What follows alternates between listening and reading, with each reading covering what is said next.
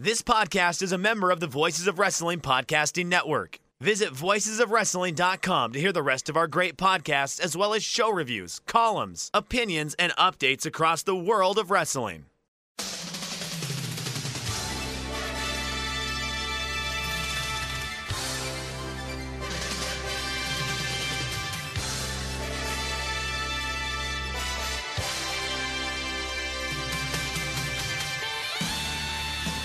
Hello everybody and welcome to the Super J-Cast. I'm Joel Abraham, joined by Damon McDonald. Damon, how's it going? We are great. Sounds like everybody's riding a rainbow here. We're doing all right, right? Lots of good news behind the scenes. Everybody's, I don't know. I think we're turning a corner here, Joel. I think finally the gods are smiling upon us, and to boot, we got in front of the curtain. Is that even a? I don't even. I'm making things up as I go along.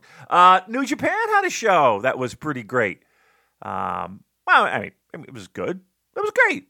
It was a very good show, but with some surprises and some things that we'll be talking about, I'm sure, as Joel drives the boat.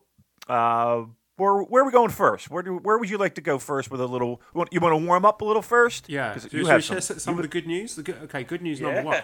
I didn't tell you this, Damon. I bought a new MacBook because my old one is... I've had that since 2013, so it's pretty knackered at this point. I dropped it... I may have told you this. I can't remember if I shared this on the air.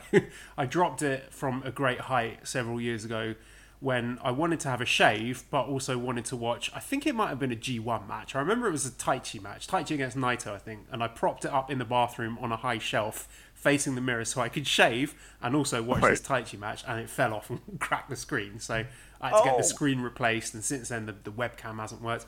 Now the battery's absolutely knackered. Like if I unplug the power supply, it just turns off straight away. It's at 0%, so I thought, you know what, just get a new one. I tried to get them.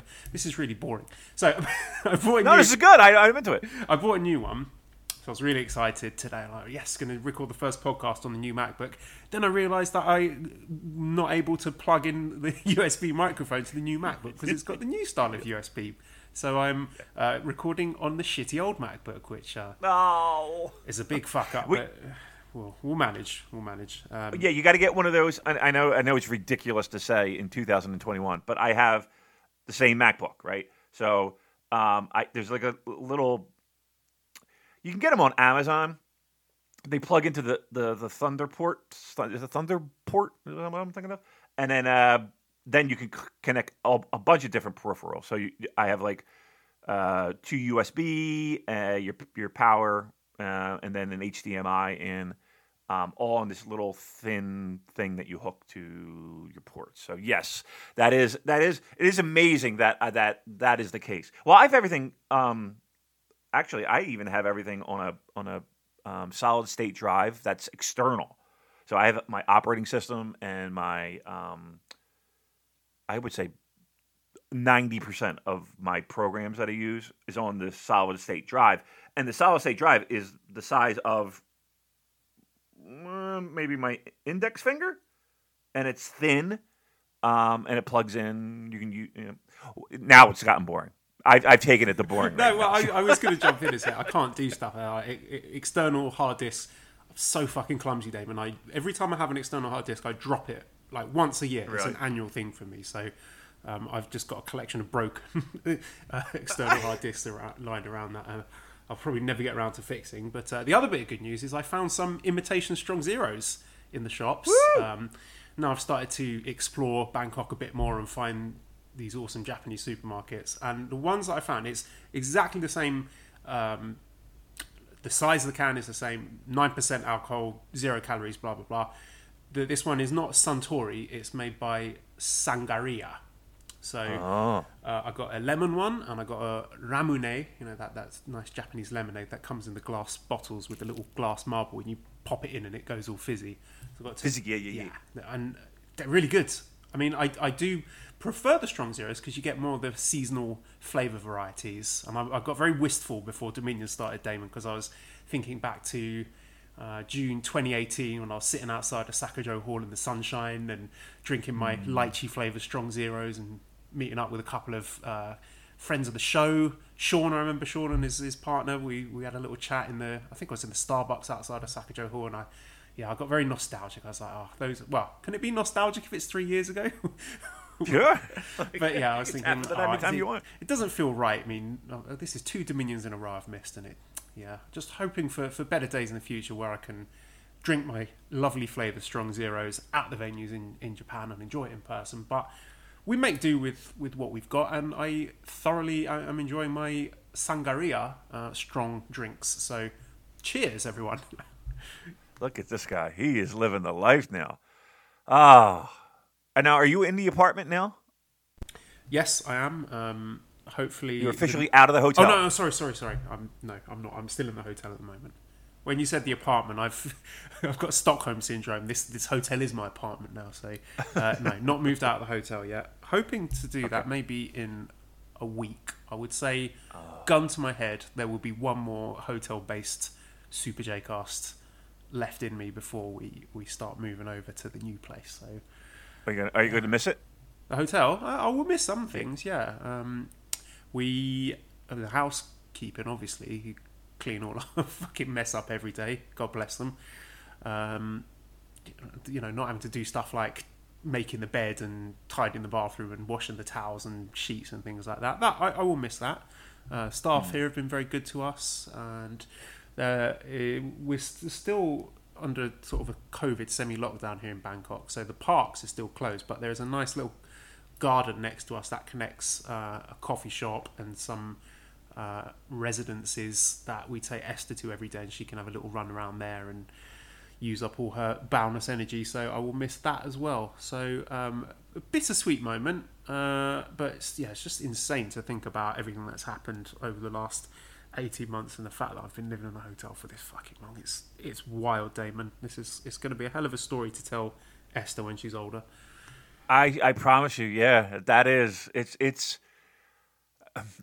again, I don't want to say we all forget, but we all forget like how this has changed every aspect of your life, right?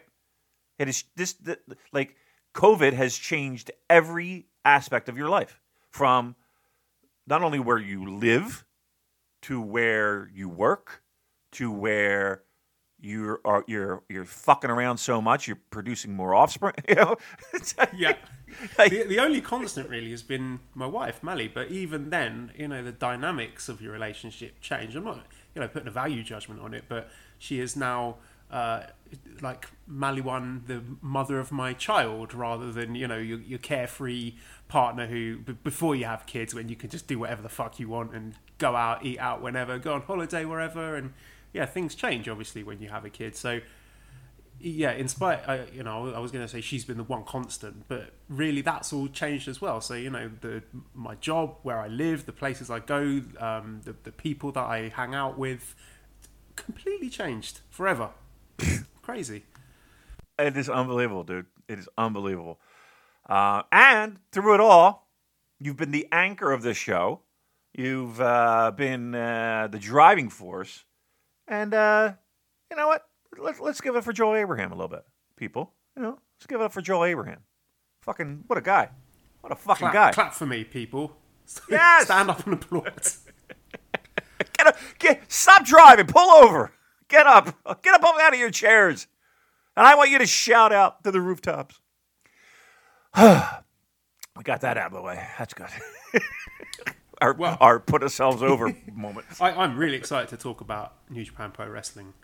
Me too. Week. And it's been a funny old year for New Japan, and there have been some weeks, I'm sure it's been the same for you, where you've woken up and been like, oh my god, have I got to talk about this shit again?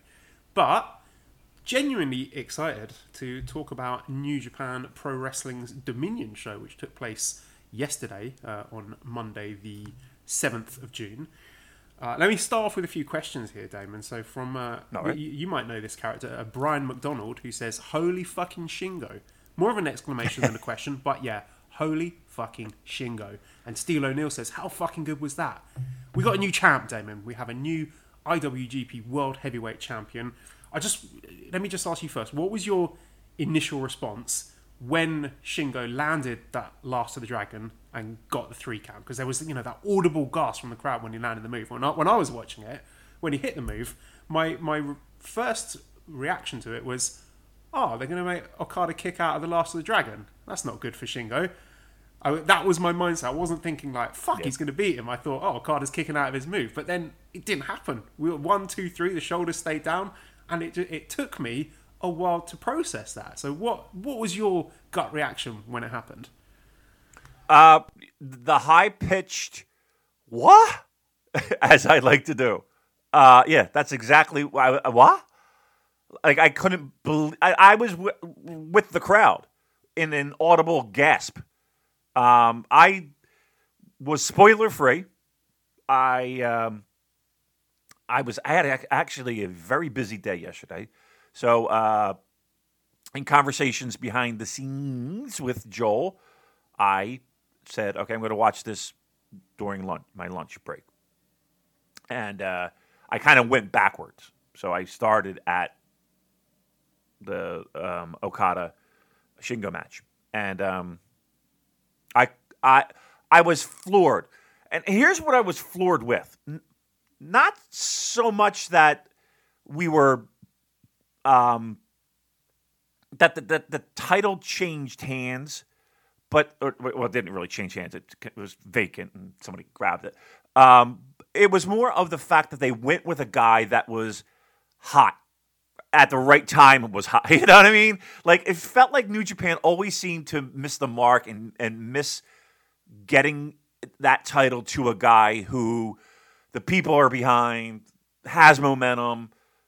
It just didn't feel like they knew when to strike, And they would always tease it, and it was always like kind of like a New Japan thing where a guy had to wait, or whatever it was. And no matter what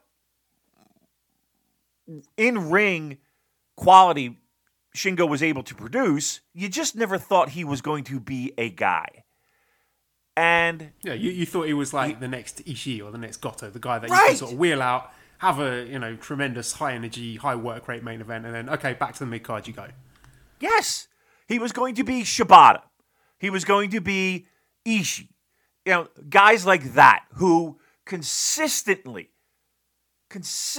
give you fucking everything they got and then some more. Produce in-ring stuff that's outstanding, and he even has a pretty awesome character, a pretty kick-ass character. He just wasn't going to be a guy. And that was the first thing that I thought of was, oh my God, they got it right. Oh my God, they got it right. They did it. And then it was just weird conceptualizing the idea of him being the top guy. You know what I mean? Like if you right now he is the top guy, which again is exciting and pretty fucking awesome, and almost as if Western fans, at least, and I think even Japanese fans, are like, oh, finally, a guy got it, a guy that we never thought would get it, that we always think, just give the title to this fucking guy. He's killing it, and they did it. And that was exciting. I was talking to Manabu just before we started recording, and he's nailed it, I think. He said Shingo could be the people's champion. Someone that everyone can get behind. And people are shocked about it. I'm shocked about this. We've got a few questions about this. Anwar says, did the pressure of the domestic scene rising and malaise with the company from some fans force New Japan to break status quo and go all in on Shingo? And yeah, that's what I'm trying to unpick here, Damien, because we did not see this coming. Right? Last week we sat here and we're like, 100% Okada's winning it. Shingo's got absolutely no chance. And we were dead wrong. And I love being wrong sometimes. We can sit here and predict things to a T. For months we've been saying, oh yeah, Will Ospreay's going to win New Japan Cup, then he's going to win the title, blah, blah, blah. But sometimes it's really refreshing to be completely wrong about stuff. And this is something that I just did not see coming at all. And it's got people really excited. I've seen a lot of people say that they're going to resubscribe to New Japan World, people that sort of dropped off in recent months. And I'm not sure that an Okada win would have had the same effect. You know, we've seen that all before. I don't think that would have got anyone particularly thrilled. And Shingo winning it, you know, some people have been drawing parallels to Evil's win this time last year, you know, first time champion. But to me, this one feels more earned because I think Shingo has been built up really well. We know he can deliver those match of the year caliber performances in the big spots. And even last year, actually, when we were talking about last year's Dominion, when Evil won the double titles, lots of people would have preferred Shingo to get that push that Evil got last year. But I'm glad that they didn't do it and they gave Shingo an extra year to, because he's been really elevated over the last 12 months. Like, he is, I mean, arguably one of the favourites or clear favourite for many people for Wrestler of the Year right now. Looking at, in 2021, the 2 Okada matches, the 2 Ospreay matches, the Jeff Cobb match, the Tanahashi matches. And he ticks a lot of those boxes that you want as a champ. Because this guy always delivers. He always delivers when he's put in those big main event spots. Every single time. I can't think of many matches over the last 12 months where I thought, you know, he kind of shat the bed there. So he's got it all down pat in ring. The promos are good. You know, that's something where I think he is superior to the likes of Ishii or Goto, because he is able to deliver fiery, passionate promos that get the fans interested. And often, you know, this product's been pretty dry at times, Damon. Sometimes, to me, it's felt like Shingo Takagi has been carrying this company. And some people, you know, might have some questions about hot-shotting. You know, the fact that we've had Evil and Naito, Ibushi, Ospreay, now Shingo, all holding the belt over the last 12 months. And 4 of those guys being first-time champions. And also seeing a couple of people saying they should have held off until they could get a proper crowd. I don't think you can book like that anymore, Damon. You can't tread water when Western interests, at least Western interest, is in the toilet. And I think this could be a shot in the arm for New Japan. No one's thinking about or talking about Will Ospreay anymore. It's kind of wiped that bad taste from the mouth, you know, for all the stuff about, you know, whether you dislike him personally or, you know, the negativity about him relinquishing the title and going back home because of the injury and all the scuttlebutt that followed that. That's all been wiped clean. We got loads of fresh match opportunities. What do you think about the actual booking decision to put it on Shingo? It feels fresh. It feels rewarding. I think rewarding is a solid term to use for a lot of fans of this product. Again, I go back to, it feels like it's a Shibata thing or an Ishii thing, where a guy that people really get behind and rally behind, and kind of scratch their head of why wouldn't this guy grab, you know, a shot? So why sorry not? to interrupt, Amy, but I would also add to that, Shingo is a guy who, you know, we may not, some of us may not have seen all of his Dragon Gate body of work, but with more recent New Japan fans, a lot of people following the product saw him come in as a junior tag guy. He started off, you know, that was his big thing, you know, the junior tag run with Bushi and the fact that he was never pinned, and then moving on to being a junior singles guy, and have been there from day one with his New Japan career at least, and gone for that ride and all the ups and downs that come with it, the junior tag stuff, the singles junior stuff, best of the Super Juniors, losing that, the run with the Never title, the New Japan Cup miss, so all of these things, you know, we've been on that roller coaster. So it's a story that lots of fans can get behind, just because we've all been there for all the twists and turns for his New Japan run. Yep. Yeah. If you're just looking at it from his, you know, first time with Los Ingobernables, we've seen the whole New Japan run. The other thing is this. It does feel, and I get the point where people are saying, okay, this title that used to be, I'm going to say used to be a lot in this, because I think New Japan has changed. I think the jury is still out if it's for the better. I mean, we're talking about it positively here today, but I think it has changed in the sense that the idea of that title being this thing that is unachievable for a lot of people is over. At least now, during and until they get out of the muddy waters of COVID shows, the idea of this title being this peak, which has its absolute pluses, don't get me wrong. The idea of me sitting here saying, not everyone can be champion, not everyone can be it, this belt is special, I think that is over to a certain degree. Certainly not everyone's winning this title. Chase Owens is not. I'm going to go out on a limb and say Chase Owens is not winning this title, okay? All right, let's be clear. I'm going to go out on a limb and say Master Wato is not winning this fucking title. But the idea of, again, go back in time. Even though it is one of the greatest matches of all time, did anyone really think Shibata was beating Okada that night? Did anyone? The match was fucking great. One of the greatest matches of all time. It ended Shibata's career. He put in that much effort. Did anyone going into it think Shibata's taking his fucking title? I don't know many who did. You were hoping for a great match. It delivered, and that's all that you expected. That's changed. That's changed. Now, again, we have circumstances that are beyond New Japan's control. You got Will getting hurt. You've got COVID shows. You got canceled shows. It's been a fucking clusterfuck. But, and again, maybe their hands were tied and they had to do what they had to do. Who knows?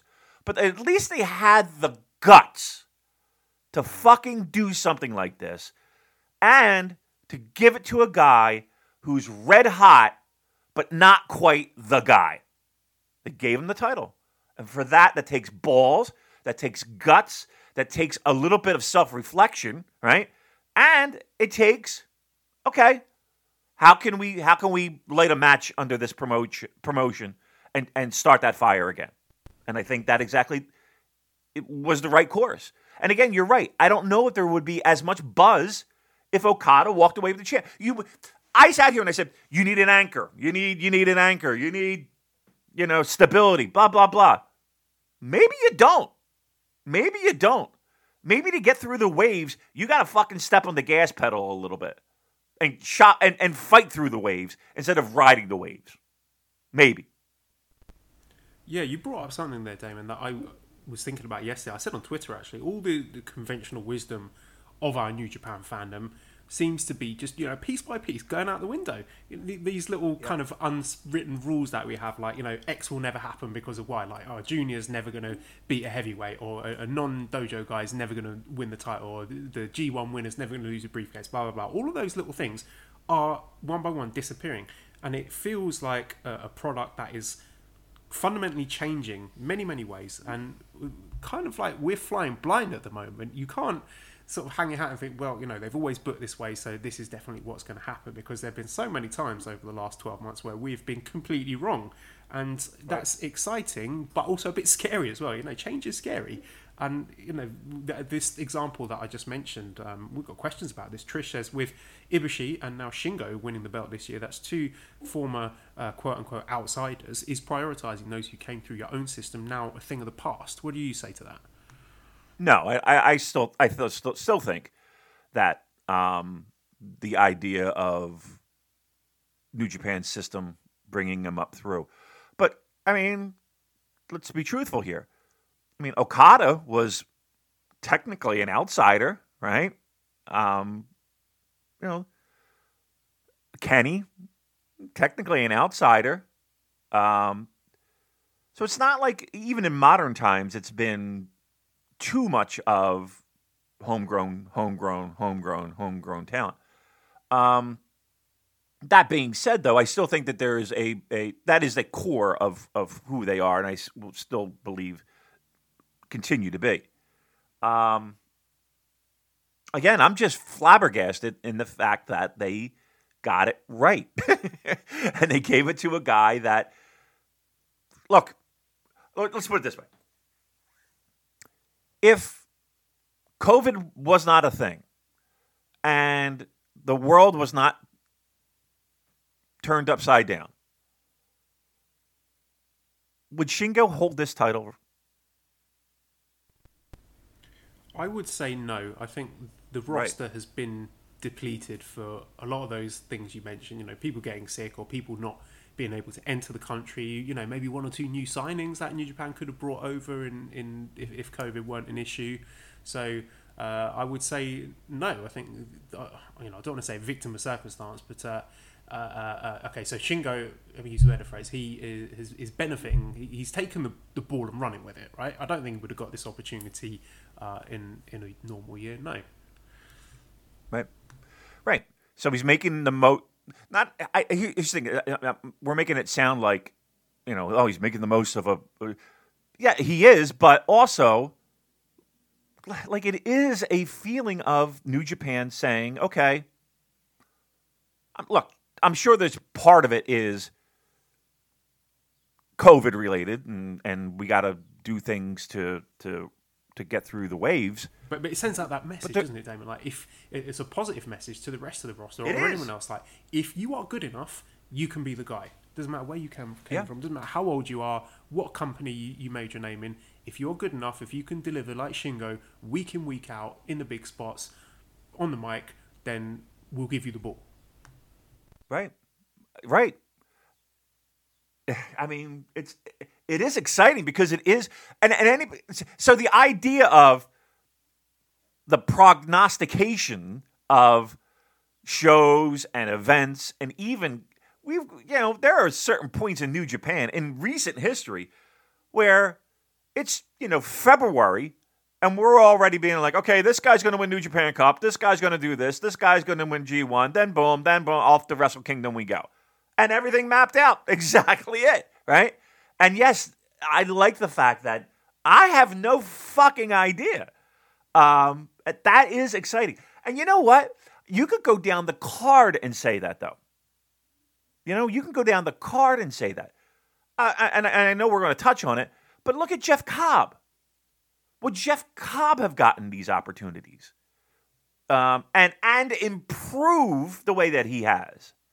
Like, he's a guy that's been in this business for quite a while. He's not some guy that just fucking, showed up in a ring one day and said, I'm going to be a wrestler. And, 6 months later, he's doing what he's doing now. He's been around. But even he has improved by leaps and bounds because given an opportunity. Like, there are guys that have made the most of this. That is for sure.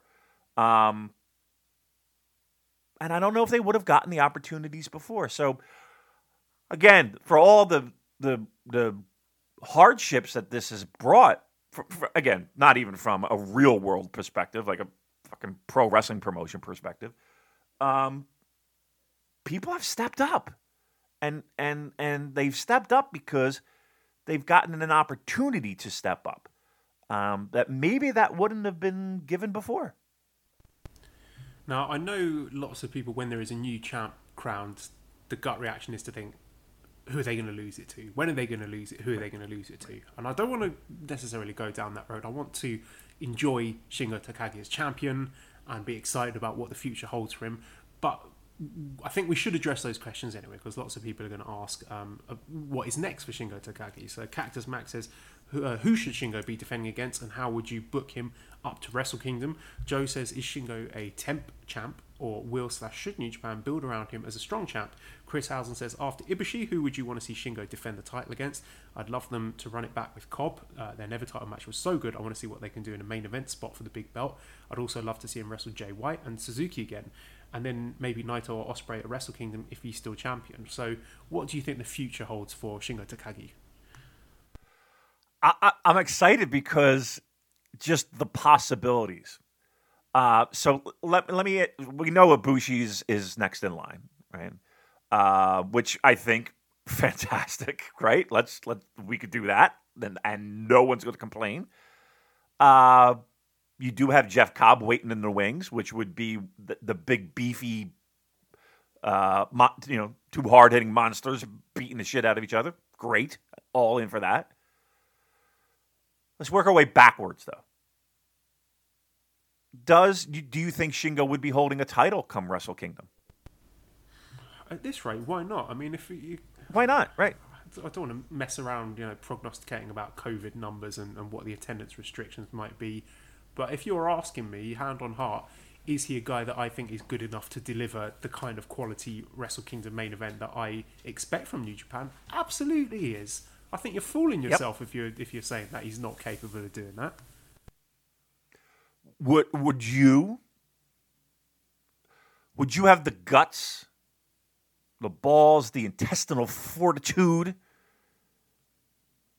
Shingo will Wrestle Kingdom. I mean, that is the match, isn't it? We've already got Ospreay on Twitter calling Shingo the interim champ, and it would be tempting, but we've seen a lot from that pairing before. I mean, how many matches have they had now? Is it 4 matches?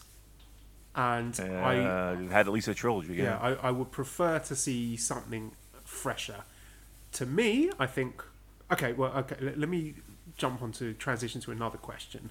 Ashutosh says Shingo winning the title raises a lot of questions. Biggest one for me is who should win the G1 now. The Masonic A says with Shingo as champ, who wins the G1? And questions about LIJ. So Joe says, how will this affect LIJ? Will there be infighting and jealousy or support? Chris says, with Shingo's victory, where does that leave Naito? Can they both exist together in LIJ, or does one of them need to leave? Done properly, Shingo versus Naito can be a money-making feud. Matthew says, has there ever been a scenario where a non-faction leader has held a big belt and stayed in the group?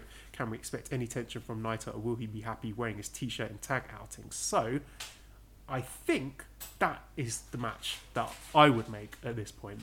Naito wins the G1, and then we run Naito versus Shingo at Wrestle Kingdom. Ooh, boy. Okay. That's that. Now, I'm not saying that's what I think will happen. My cowardly vanilla chalk pick thinks we're somehow ending back at Naito Okada sooner rather than later at Wrestle Kingdom. But if you're giving me the book, Naito versus Shingo would be the main event that I would want to see at Wrestle Kingdom.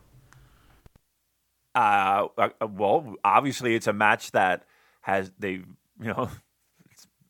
been held off for obvious reasons. It would be fresh. There's a built-in animosity factor. There's I mean, I hate to say it, Will, but I think Naito's got a little bit more of a name to headline Wrestle Kingdom. Ooh. That might be something, right? Naito wins G1. Would Naito be like a 3-time winner at that point? Yes, I think so. That'd be something. Huh. And who knows how long Will's going to be out, let's be honest, right? Faking his injury. Yeah, I would expect him to be back by G1. I mean, actually, Manabu gave it an interesting... It wasn't a suggestion for Wrestle Kingdom, but just in terms of a fresh matchup. Shingo versus Zack. How great would that be? Shingo versus... Yeah. I mean, here's what was disappointing when Will turned in that title. It was the idea of Will having these great matches against a plethora of different opponents. And now that doesn't change because we're placing in Shingo now in that spot to have all these great matches and all these potential awesome main events throughout this year. And let's be honest, we have not even talked about G1 yet, right? So for all our bitching and moaning and all our head scratching and all of our, this product is fucking dry as toast. And,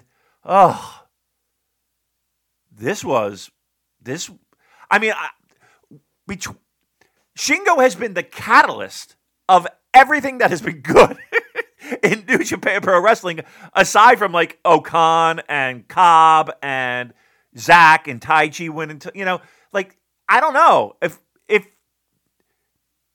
are we turning a corner here? Are we turning a corner here? Damon? Like every time things start getting really stale and we start thinking, this is beginning to feel like a bit of a chore, they do something, just pull you back in and you think, yeah. New Japan are back. And you think, yeah, Yeah. we're on the straight and narrow now. It's all going to get better now. So I'd like, I think there's reasons to be optimistic here. And, it brings up a wider point I want to make, that New Japan, they are having this very weird year where there's a lot of shit stuff going on. Some stuff is their fault, some stuff isn't their fault. But the main event scene, the title scene, has been completely purged of all the interference and shenanigans that we had in the back end of 2020 that a lot of people hated. We are getting a really high volume of quality matches, way more than we did last calendar year. And, like I said, there are legitimate things to complain about, but I think we should take a moment to appreciate and celebrate that. At the top of the card, New Japan is close to its best, in my opinion. Yeah. Yeah, it really hasn't. Look, Evil was a mistake. I think we can all sit here and say it was a mistake. I don't think it was the actual crowning of Evil that was the mistake. It was the way it was followed up on, the way he's been booked over the last year. That's been the problem, not the actual decision to put the belt on him in the first place. But yeah, I take your point. In retrospect, not good. Right. So there was a lot of problems. There were a lot of booking problems at the top. And even we've said that, if you can do that bullshit in the middle of a card or under, okay, nobody really wants to see it. Nobody really gets excited to see it. But, okay, if you're going to do it there. But if you deliver a great second half of a show, or even a great, 2 matches, people are not going to remember the bullshit, that's underneath. And it does feel like they've woken up to that. And for all the speculation of how booking has changed and who's got more stroke backstage now and who's, pulling strings and politicking to get their voice a little bit loud. For all that, there comes a time when, for their own good, they know what's right? And it feels like you're right that the shenanigans and the experiments of what we saw for a lot of this year and even last year, maybe we've turned a corner. Maybe we have turned a corner, and some eyes have gotten opened up a little bit wider, and it's people can see that, what, this is what makes this promotion great, and there's certain elements that we have to stick to. What did you think of the actual Shingo versus Okada match itself? Because we haven't discussed that at all. So what do you think of the match quality? I thought it was a very good match. I don't think it was a great match. I thought there were times where it was a little bit slow. Again, if we're being honest, that fucking money clip can get right up the street. It just takes. I don't know what it is. I don't know why he constantly feels he has to go to it. Because it is it's like. It's like if you have to put a finishing move on 7 times to get a guy to tap out, it's like, okay, it's not that effective. And even the crowd, and again, it's a clap crowd, but I don't know, you just kind of feel the air let out. It's just like, oh, this fucking move. I thought it was a very good finishing stretch with the clotheslines, and I still believe Okada is. I love the way he sells a devastating move, like a move that kills him. He sells so great with those just fucking dead stare he has. I thought it was a very good match. I don't think it was one of the greatest matches from either guy, but it was right up there. And I will say this: did the finish feel like it was? I don't know. Maybe because I didn't expect it. Or maybe it was because, again, maybe it was because it just felt like it happened. You know what I mean? Like he hit a move. He got position. He hit the move. And that was that. So maybe it was just the fact that it shocked me and nobody expected. Everybody was waiting for the kick out, I guess. And it didn't happen. And it was just like, what? What did you think? I thought it was, again, very good. Not either one of the twos. I wouldn't even put them in the top 5 matches of all time.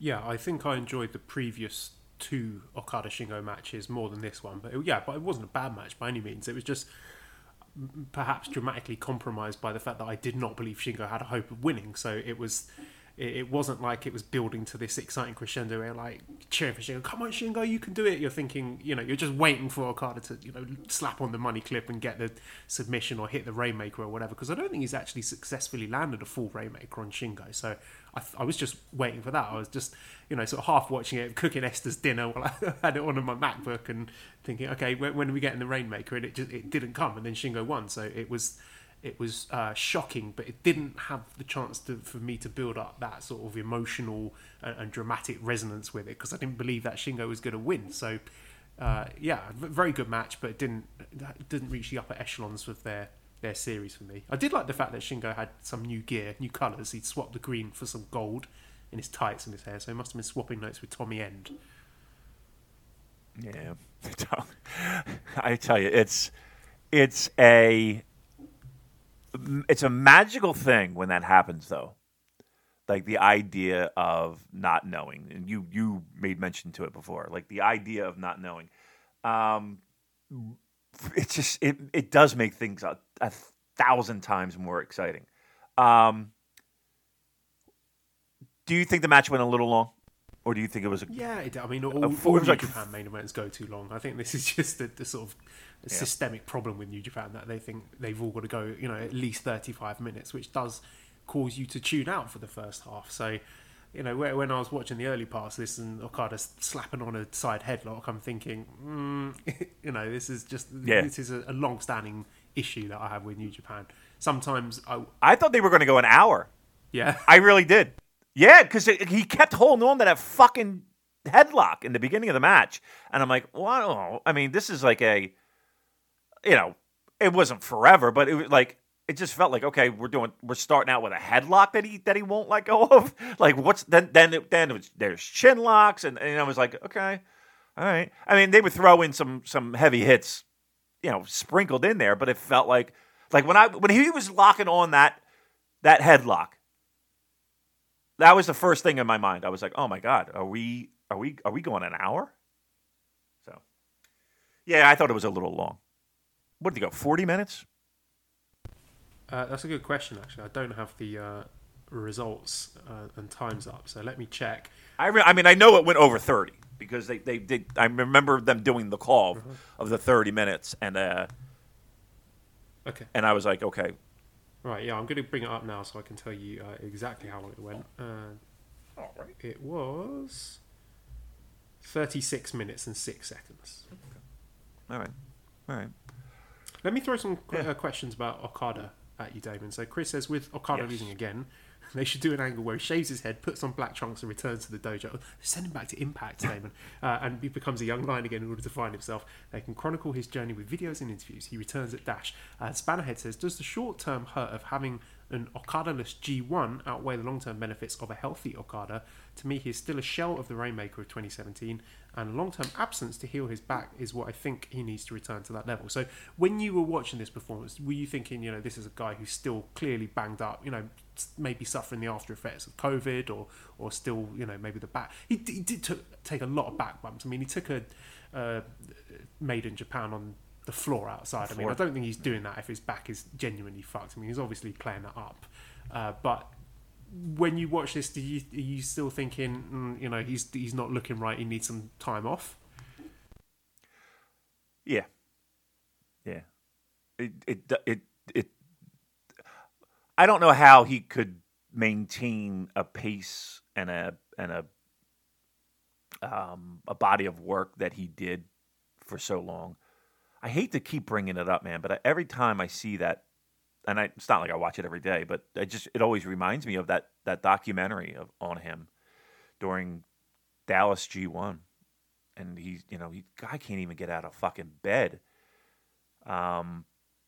It does feel like he's lost that spring, and I think proof of that is that drop kick as Okada like anymore? Like that drop kick where he would get elevated. And I mean, he still does the turnbuckle one. Shingo took a nice little bump off of that. He does that. But when he hits that out of nowhere drop kick, like you compare it when he was hitting it against like Kenny, right? It just doesn't have that same oomph to it. Like it feels like he's hitting people in the chest as opposed to hitting people in the forehead and the fucking nose with that drop kick. And Shingo's not a tall guy. Look, I do think he's a hurting guy. But you could say the same thing about Tanahashi, and you could say the same thing. You can even say the same thing about Naito. Yeah, I'm sure it's all wrestlers are powering through that. I mean, you think Shingo Takagi is sort of hopping in and out of bed, up and down the stairs? Oh, I feel as fit as a fiddle today. You know, they're all banged up, aren't they? Right, and some are worse than others, and so yeah. I mean, no one is sitting here saying that Okada is done by any stretch of the imagination, but 2018 Okada, 2017 Okada, 2016 Okada. And like it feels like in New Japan, every year you add on to one of those top guys, it's like adding 5 years, 10 years to their body. It's they put their bodies through hell. And some guys can't. I mean, a guy like. I mean, you see it. You see it all the time. Older wrestlers, and I'm talking about guys in the 90s. Guys who wrestled in the 90s can barely walk, and they're getting hip replacement surgery, and they're getting knees replaced. That's the future for these guys, for the most part. It's a sad thing, but what they put their bodies through when they're 20, 30, and even in some cases early 40s, that's plays. That's a factor. And you and again, every year wrestling that style, it's like adding 5 to 10 years to your fucking life, or shaving 5 to 10 years off. Thanks for bringing the mood down, Damon. Let me throw. Sorry, but no, I'm joking. It's a salient point. You know what I mean? This is an interesting question from Classic Catch. She asks, why did New Japan have Okada give a long interview bashing the double gold idea and the new belt, essentially a babyface promo to a large section of the fan base, only to have him lose? He's had quite a few interesting promos like this, where he's been like the voice of the disgruntled fan, shitting on the interference or the booking or the double title thing and all of that. What do you make of that? I think I think that's a frustration that not only we have, but they have. Do you think guys in the back are like, when they're getting the finish or they're getting a match layout, that they're thrilled with something like that? Especially a guy like Okada. You think Okada was thrilled to have, matches at Korakuen against fucking Gedo and I mean, they're friends and all, but it's, there's only so much of that you can handle. But yeah, he was, and I think that says a lot about his place in the company. I don't think Juice Robinson cutting a promo like that would go over very well. But here's the thing too, he's been consistent, right? Even when we were talking about double gold dash dome shows, he was the one that was like, I really don't give a fuck about that white belt. I'm wrestling for this belt because this is the one that matters. So he's always been that guy that shits on the whole idea of it. I kind of like the fact that he's honest about it. I do. But again, I don't think anybody in the company would be able to cut that kind of promo, shitting on the concept of merging belts and double gold dashes and all that stuff. Okay, let's talk about the fourth match then. The special singles match with Kota Ibushi defeating Jeff Cobb in 14 minutes, 54 seconds with a Kamigoye.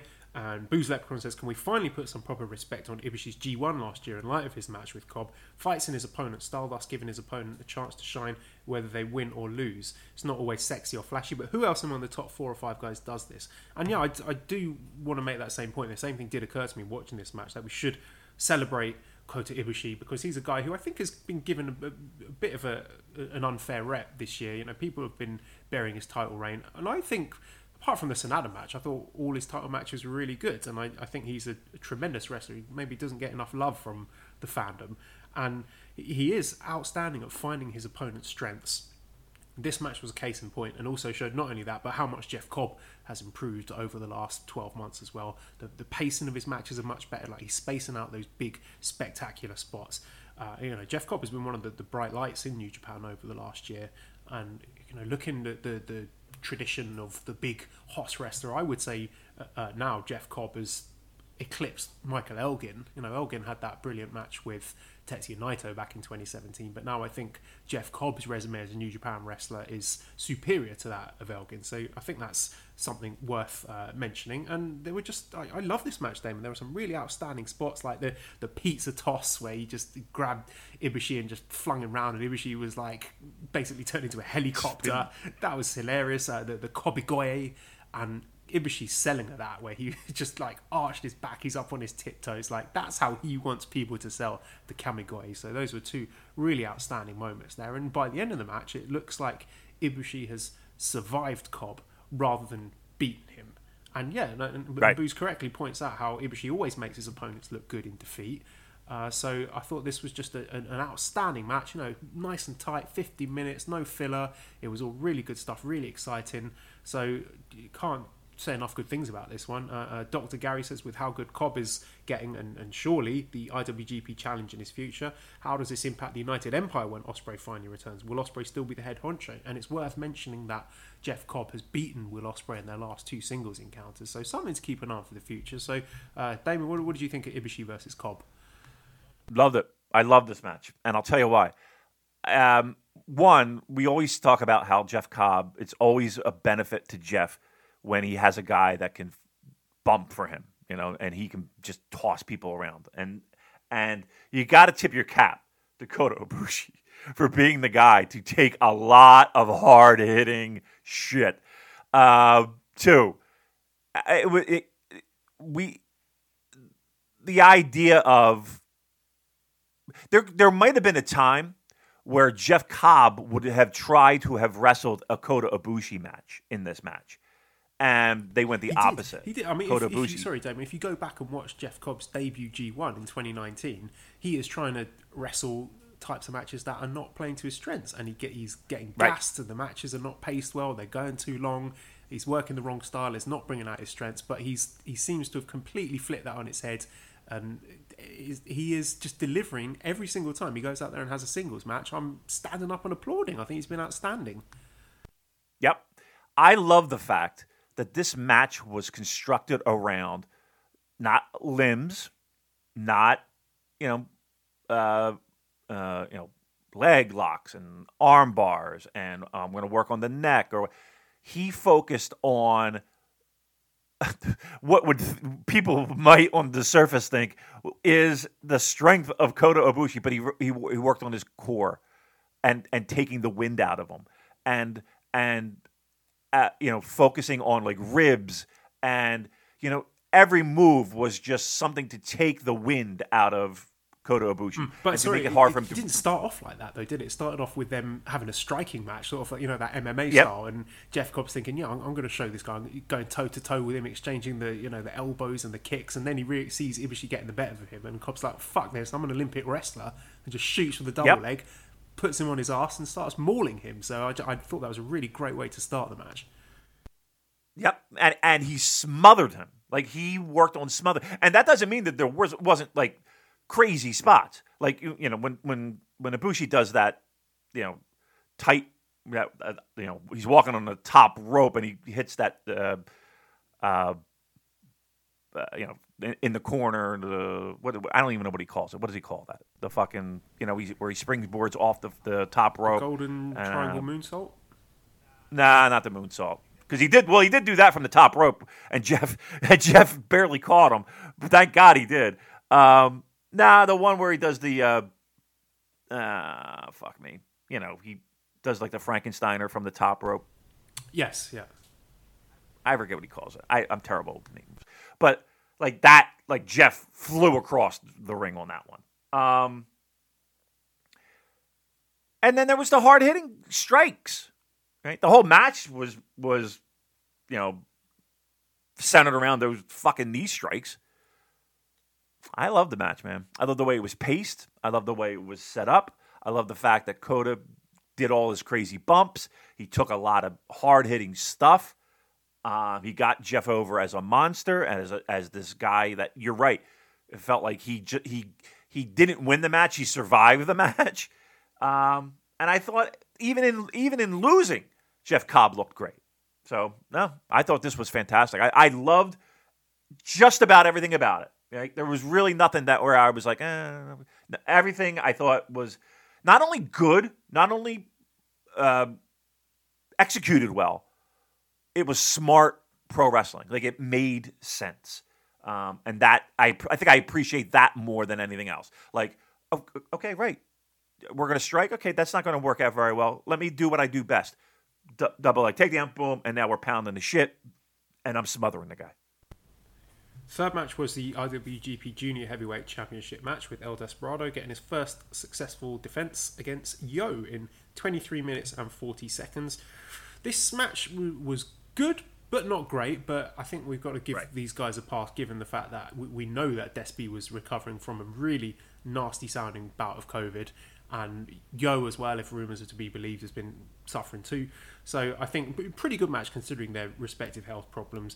The dynamics of this were a bit strange to me, because there was sort of like dueling leg work, which is not something you expect to see from a babyface. And it just, again, I've said it many times that I think Yo would be a better heel than a babyface, because it was unsure who I was supposed to be cheering for there, which, I don't always need sort of WWE style, this is the good guy, this is the bad guy coding in a match. But Yo, he's got that kind of sort of swagger and smugness, and also the way that he works his matches with the leg work, that I think would make him a more effective heel than a babyface. But I think this match, did get going in the end. I thought a really nice, smooth closing stretch at the end, with Despy sort of laying him out with a big punch, and then the Pinche Loco at the end.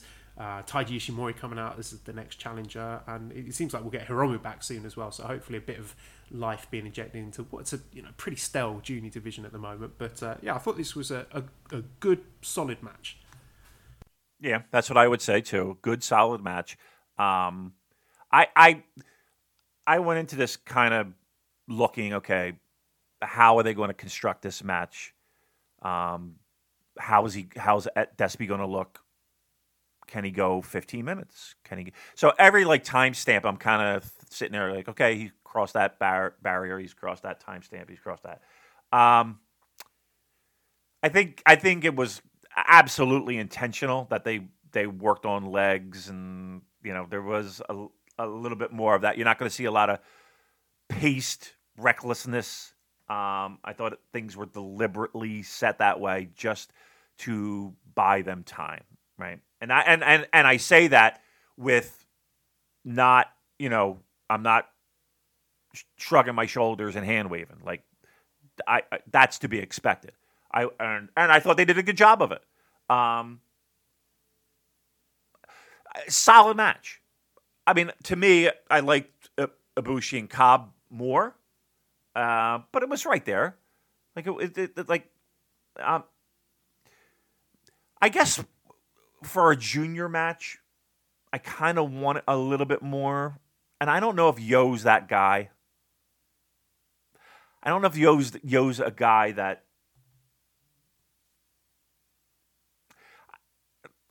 I don't want to say he's not good, because that's not what I'm trying to say at all. I just don't feel excitement when I see Yo. And I think that played a little bit into this as well. I don't know what it is. I think he's a good wrestler. I don't get excited when I see Yo. No, it's not. It wasn't your typical junior heavyweight title match.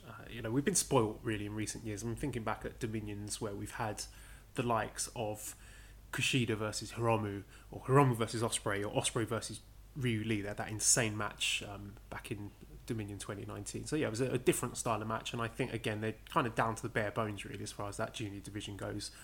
I think once they can start bringing imports in more reliably, then we can start freshening things up a bit. But yeah, I think in a non-COVID world, I don't think Yo would be sniffing a junior title shot, to be honest. But I thought they did well considering the circumstances. I will move on then to the second match, which was Bushi, Sanada and Tetsuya Naito defeating Doki, Zack Sabre Jr. and Taichi in 11 minutes 31 seconds, with Sanada getting the pinfall over Zack with the Aussie suplex. So I enjoyed this a lot. I thought this was cool. There were some really nice reversals down the stretch between Zack and Sanada, and then at the end we had Naito and Sanada challenging Dangerous Tekkers for those IWGP heavyweight tag titles, and I like this. I'm really excited by this, Damon, because Guerrillas of Destiny, you understand that while they're there in Japan, that New Japan feel the need to use them and have them prominently booked in the heavyweight tag division. But now that they're gone, I think there's opportunities to do a lot more fresher stuff. That sort of all Japan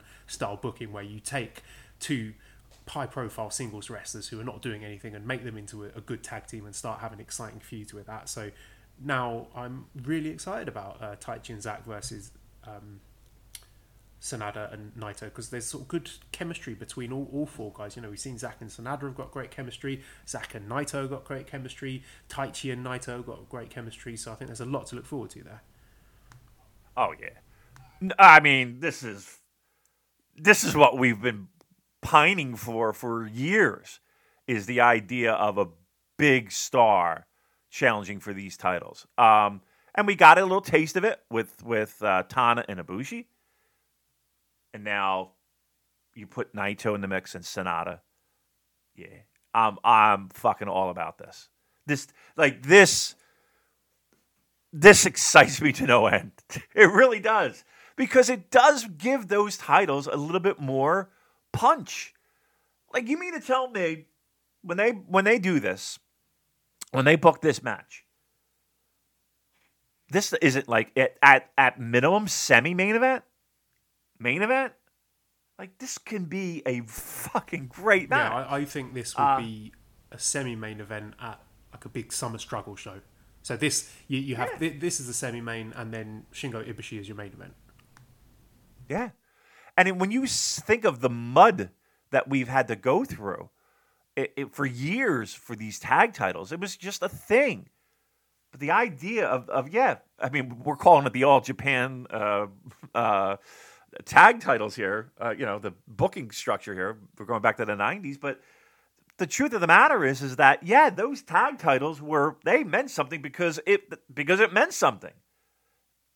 And we got top of the card guys fighting for these titles in this past year. That's fantastic. I mean, the match was good. Don't get me wrong, but I think everyone was just focused on the fact that in our very near future, we've got Sanada, Naito, Dangerous Tekkers tag titles. No one's complaining about that.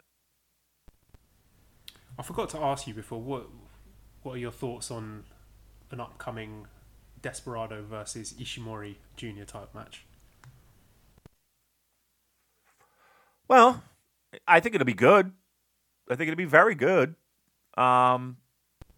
I think so. Feel like we've been here before. Ishimori is more of a dynamic opponent that I think would get the best out of Despy. So when Despy's had a chance to recover, he's a guy who I think excels in when you get in those high-paced, high-flying. He's not a typical high flyer, but he is capable of doing those spots, high-intensity stuff. And I think Ishimori is a guy who wrestles in a faster, high-paced, more intense style than a Yo would. So I think Ishimori and Desperado has got a better chance of being an exciting match.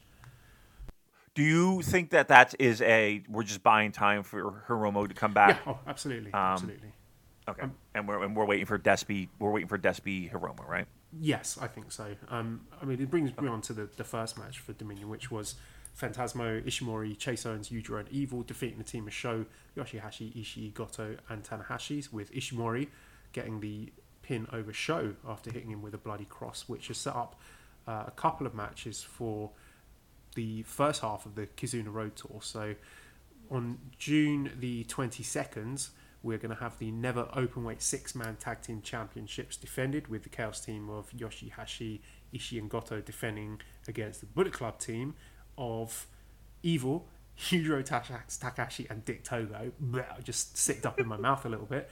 And then on June the 23rd, we're going to have the IWGP Junior Heavyweight Tag Team Championships defended, with Roppongi 3K defending against Taiji Ishimori and El Phantasmo, which is a match I'm sure is going to be good. They have wrestled each other 3 times before, so although it doesn't feel fresh, and that's not really fresh, it's relatively fresh considering the everlasting Roppongi 3K versus Kanemaru and Desperado feud that we've been treated to before. But it just speaks to the fact that this division, the junior tag division, is very, very stale at the moment. Gran Akuma pointed out on Twitter, something I agree with, that this is where the forbidden door, well, let's not call it that anymore, but the partnership with AEW, once they can get cross Pacific talent exchange going, I think New Japan's junior tag division would benefit from getting some AEW talent over there and freshening things up. Or not even just AEW, get just anyone, just get some new bodies in there, just because it is very stale at the moment. So, are you excited at all about those 2 title matches I just mentioned? Well, maybe one of the 2. I will say this: it's refreshing to see the spotlight be on the Never 6-mans. The idea of Dick Togo hopping in there to it's really not. I don't know why we're doing that. We have a roster full of talented individuals that would appreciate just a little taste of the spotlight. I don't know if Dick Togo would be on my list of all that.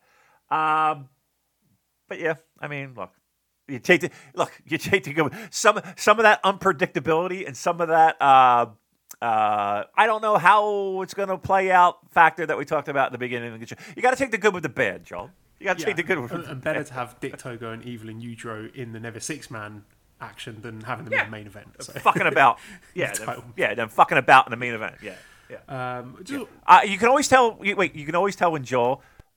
Is Esther going to sleep soon? Yeah, she's asleep in the adjacent room. Actually, right. You can tell. And I wanted to bring on to another point actually about the English commentary for Dominion, because I listen to the English comms. Kevin Kelly absolutely fine, but I know Rocky Romero was commentating like there was someone sleeping in an adjacent room to him, because he just did not want to raise his voice at all. And Chris Charlton sounded like he was in a cave. So it was a funny one. So it sucks, It's like they got to call a fucking pro wrestling show and have like life go around. Like Kevin Kelly's wife is doing the dishes or trying to watch fucking Netflix, and you got him screaming his head off in the room next door. What do you think Cheryl feels like at 5 o'clock in the morning when I'm like, fuck this guy? She's like, oh, my life, somebody save me. Well, there were a couple of other title matches on the Road to Dominion shows. I don't know, did you see either the heavyweight tag or the Never 6-man tag title matches? I saw the tag championship match. Okay. Well, let's touch on that then. So this was on July the 1st at Korakuen. We had Dangerous Tekkers successfully defending against... they defeated Guerrilla's Destiny to take the heavyweight tag titles from them. I thought this was really good, actually. Some people were saying that this would have been better off put on a Dominion card, but I like the fact that they put it as the main event at Korakuen, gave it time to tell the story. Miho Abe came back. They got all the shenanigans out of the way nice and early, and I thought there's some really good stuff here. It was, as a lot of people have said, I think the best iteration of Dangerous Tekkers versus GOD that we could have hoped for. There's some really good chemistry. The Tangaloa and Zack exchanges were really good.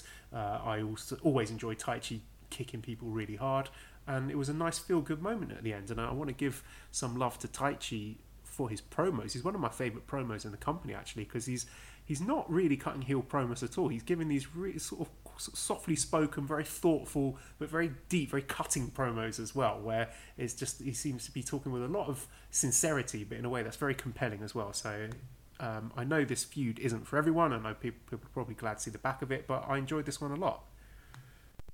Yeah, I liked it knowing the end result, right? But even how we got there, it was good. I mean, truth be told, I didn't have super expectations, but here's my takeaway from it, though. You know how we all love like heel Tanahashi, like when his little jaunts over like to DDT, if you remember back that, and he's kind of shitting on DDT as a promotion, and I don't know, he's got a little arrogance to him, a little bit more. Well, what the fuck am I doing in this dollar store promote? He's got that, but he's just being Tanahashi. Like I kind of like the flip side of that, where Dangerous Tekkers are, again, they're heels, but there's this element of, I don't know if it's relatability or, like you see their point, I guess. Yeah, like it's case in point, the promo he cut after Dominion, where he was saying to Naito, Taichi's directly addressing Naito, he's saying, do you really want these tag belts? Do you respect the IWGP Heavyweight Tag Team Championship, or are you just doing this to fill time because you're not good enough to be in the main event scene? Have you just brought Sanada as your +1? Do you really want this? Think about that. And it's not, you're a fucking idiot kind of heel promo. It's something that makes you, even if you're not cheering for Taichi and Zack, think, he's got a point there. Right. Yeah. And I think a lot of times the best heels have that, throughout the history of wrestling. Like, you may not like their actions, but there's connective tissue to. It's not just a simple, I turned on this guy because I'm the best, blah blah blah. But it's more, a little bit more subtle and a little bit more nuanced, and it's a little bit more. Oh, okay, I mean, he does have a kind of a point there, your thinking might be skewed a bit, but you have a point. And I like that, and I like the fact that the dynamic of them being these, I don't even want to say reluctant baby faces, is I kind of like that role of them. I kind of like, maybe it's because it's different, maybe it's because you don't usually see it, maybe it's because they do it so well, but yeah, I mean, that, like, I really enjoy that. And as much as I am not the biggest fan, like, I thought GOD did good here. I thought they did well. Here's the thing with GOD. Like, I never really go into a GOD match thinking, okay, I'm going to get fucking something I'm going to rewatch forever. Usually, I'm generally happy when the match is over and we're done. And it's not terrible, and it's not, anything I'm going to jump up and down with. I thought they did really good with this. I think they do have decent chemistry, these two. I don't have a problem seeing them back in a mix, but much later. You know what I mean? Much later. I think there's plenty of interesting and fresh things that they could be doing stateside, if that is indeed where they're going. They could be having some fun and interesting feuds in Impact or AEW or even Strong while they're over there. So no need to rush back to Japan. Right, exactly. Let's let this percolate a little bit, and then you can come back into the mix a little later on. But again, I think that's just because we've seen enough of them. But I don't think they have bad chemistry at all, those two teams. I really don't. And then let's talk about the show that took place on Wednesday, June the 2nd at Korakuen Hall, particularly the main event, which was the Never Openweight 6-man tag championship match with the Chaos team of Yoshihashi, Ishii, and Goto. I think it was their record-breaking defense, actually, where they beat Bushi, Sanada, and Naito. 31 minutes, 15 seconds. So Yoshihashi, of course, getting the win, getting the submission over Bushi with a butterfly lock. They don't miss, Damon. You put these belts, these three guys at the top of a Korakuen card, everyone goes home happy. They always deliver. Yoshihashi looks like a star. You get all these guys in little bite-sized chunks where they can, shine, and it's not outstaying its welcome. You get a sixth of a Bushi match and a sixth of a Sanada match and a sixth of a Yoshihashi match, and it all clicks together. It's exciting. It's well paced. Everyone is delivering, and these have just become one of the highlights for me of New Japan over the last 12 months. Yeah, and you're exactly right. It takes guys and allows them to do what they do well, quickly, get out of the ring. Right? I'm not asking Sanada to do a 36 minute. Get out the ring. Someone else. Right. That is perfectly A-okay. And it does camouflage. You do forget when you get that, okay, I don't necessarily want a 36-minute Hiroki Goto match, right? I don't necessarily want, but you have these guys that are excellent pro wrestlers that, again, maybe they're maybe physically not 100%. And they're able to still perform in the ring at a great pace and make exciting matches with 1/3 of the work. Like, I think that and I'm not saying that to be to be negative. I'm saying that this is a positive. You're hiding weaknesses. Sanada, the idea of a Sanada fucking 30-minute match is nauseating. Put him in this mix, yes, no doubt. And here's the thing: as much as I shit on the idea of Dick Togo being in it, okay, Dick Togo for in and out in a minute or two. I mean, is that horrible? The idea of that there's a lot of people that might want that spot, okay, but how are you going to fit both? It's not that bad. It's not that bad. And it could be. It could be somewhat exciting, right? But no, the Never Six-Man titles should be used more effectively, in the sense of more often, because they usually deliver. They're usually solid. They hide weaknesses. They make people in those matches look better. You know what I mean? They make them look better.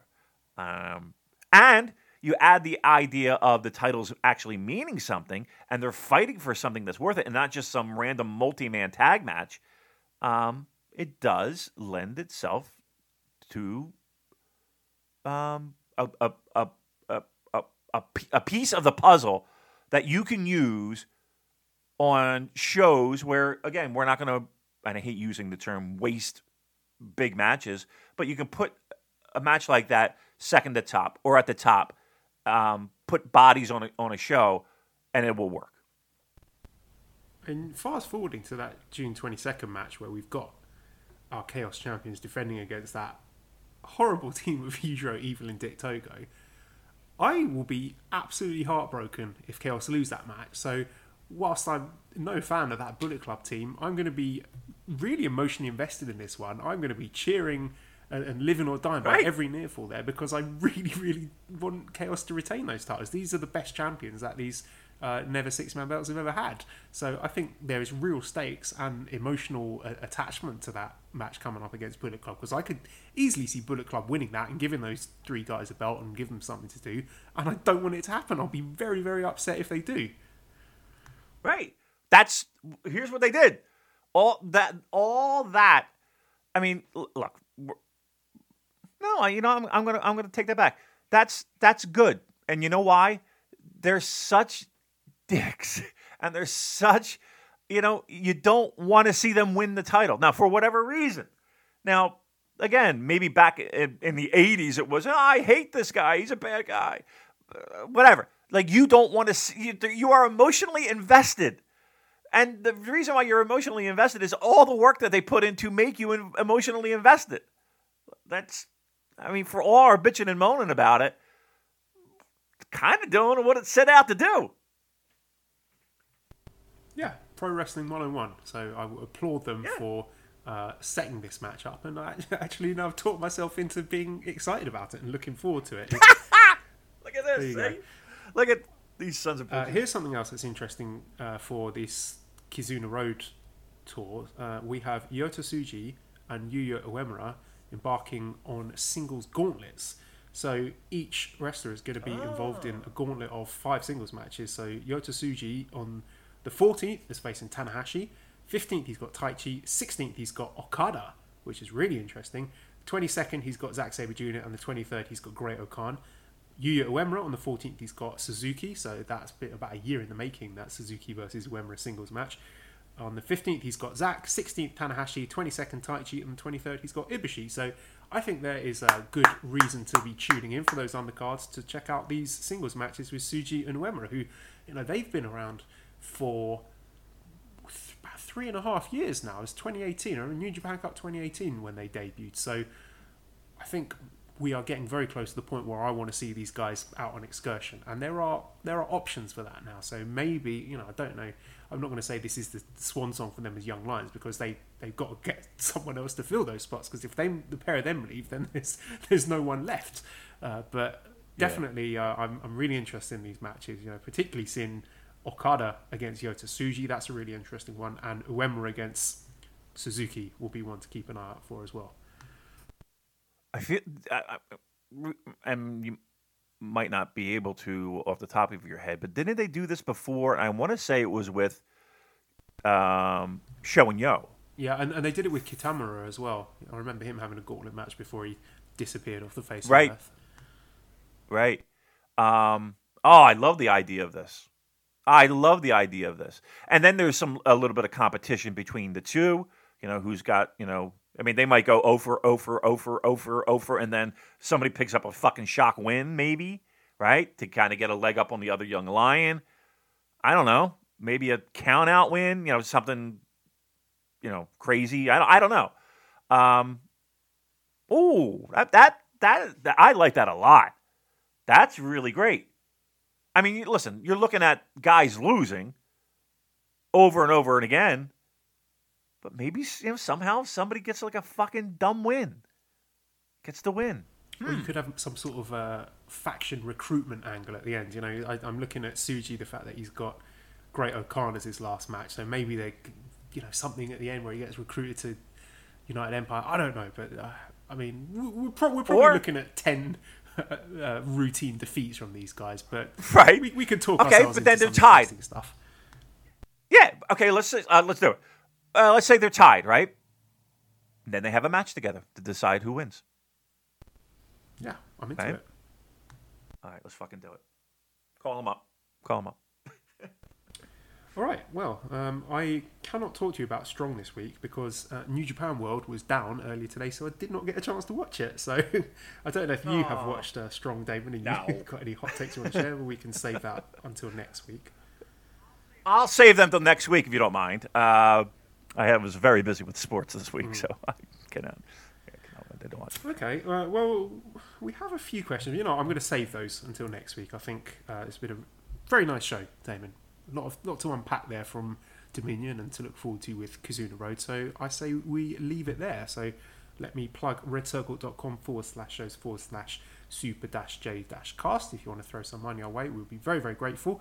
Discord link is also in the show notes. We're starting to see more action, more activity. Lots of people joining since Dominion. I suspect more people getting back on the New Japan bandwagon there. So if you want to join the fun, you can find that link in the show notes. At Cobra Kawaii and ProWrestlingTees.com/SuperJcast if you want to get one of our t-shirts. Scampy has now found a wonderful, loving new home. One of my, I don't know, did I mention it last week? One of these girls that I used to teach in China has adopted him, and he is so happy there, Damon. She sends me videos every day of him, snuggling in the bed with her and showing his belly. He looks like he's having the time of his life there. So very happy for the Scampster there, so you can show some love by buying his t-shirt as well. Thank you as always to Editor Dan. You can find him on Twitter at LousyHero219, and exciting stuff on the way from Escape the Box. We got some new songs coming out soon, which hopefully we can give you some news on. Subscribe to the Voices of Wrestling podcast network for other great wrestling related shows. Give us a 5-snake review on iTunes and some kind words, really helps us move up those rankings. Follow us on Twitter at the SuperJcast. Thank you everyone for listening, and goodbye.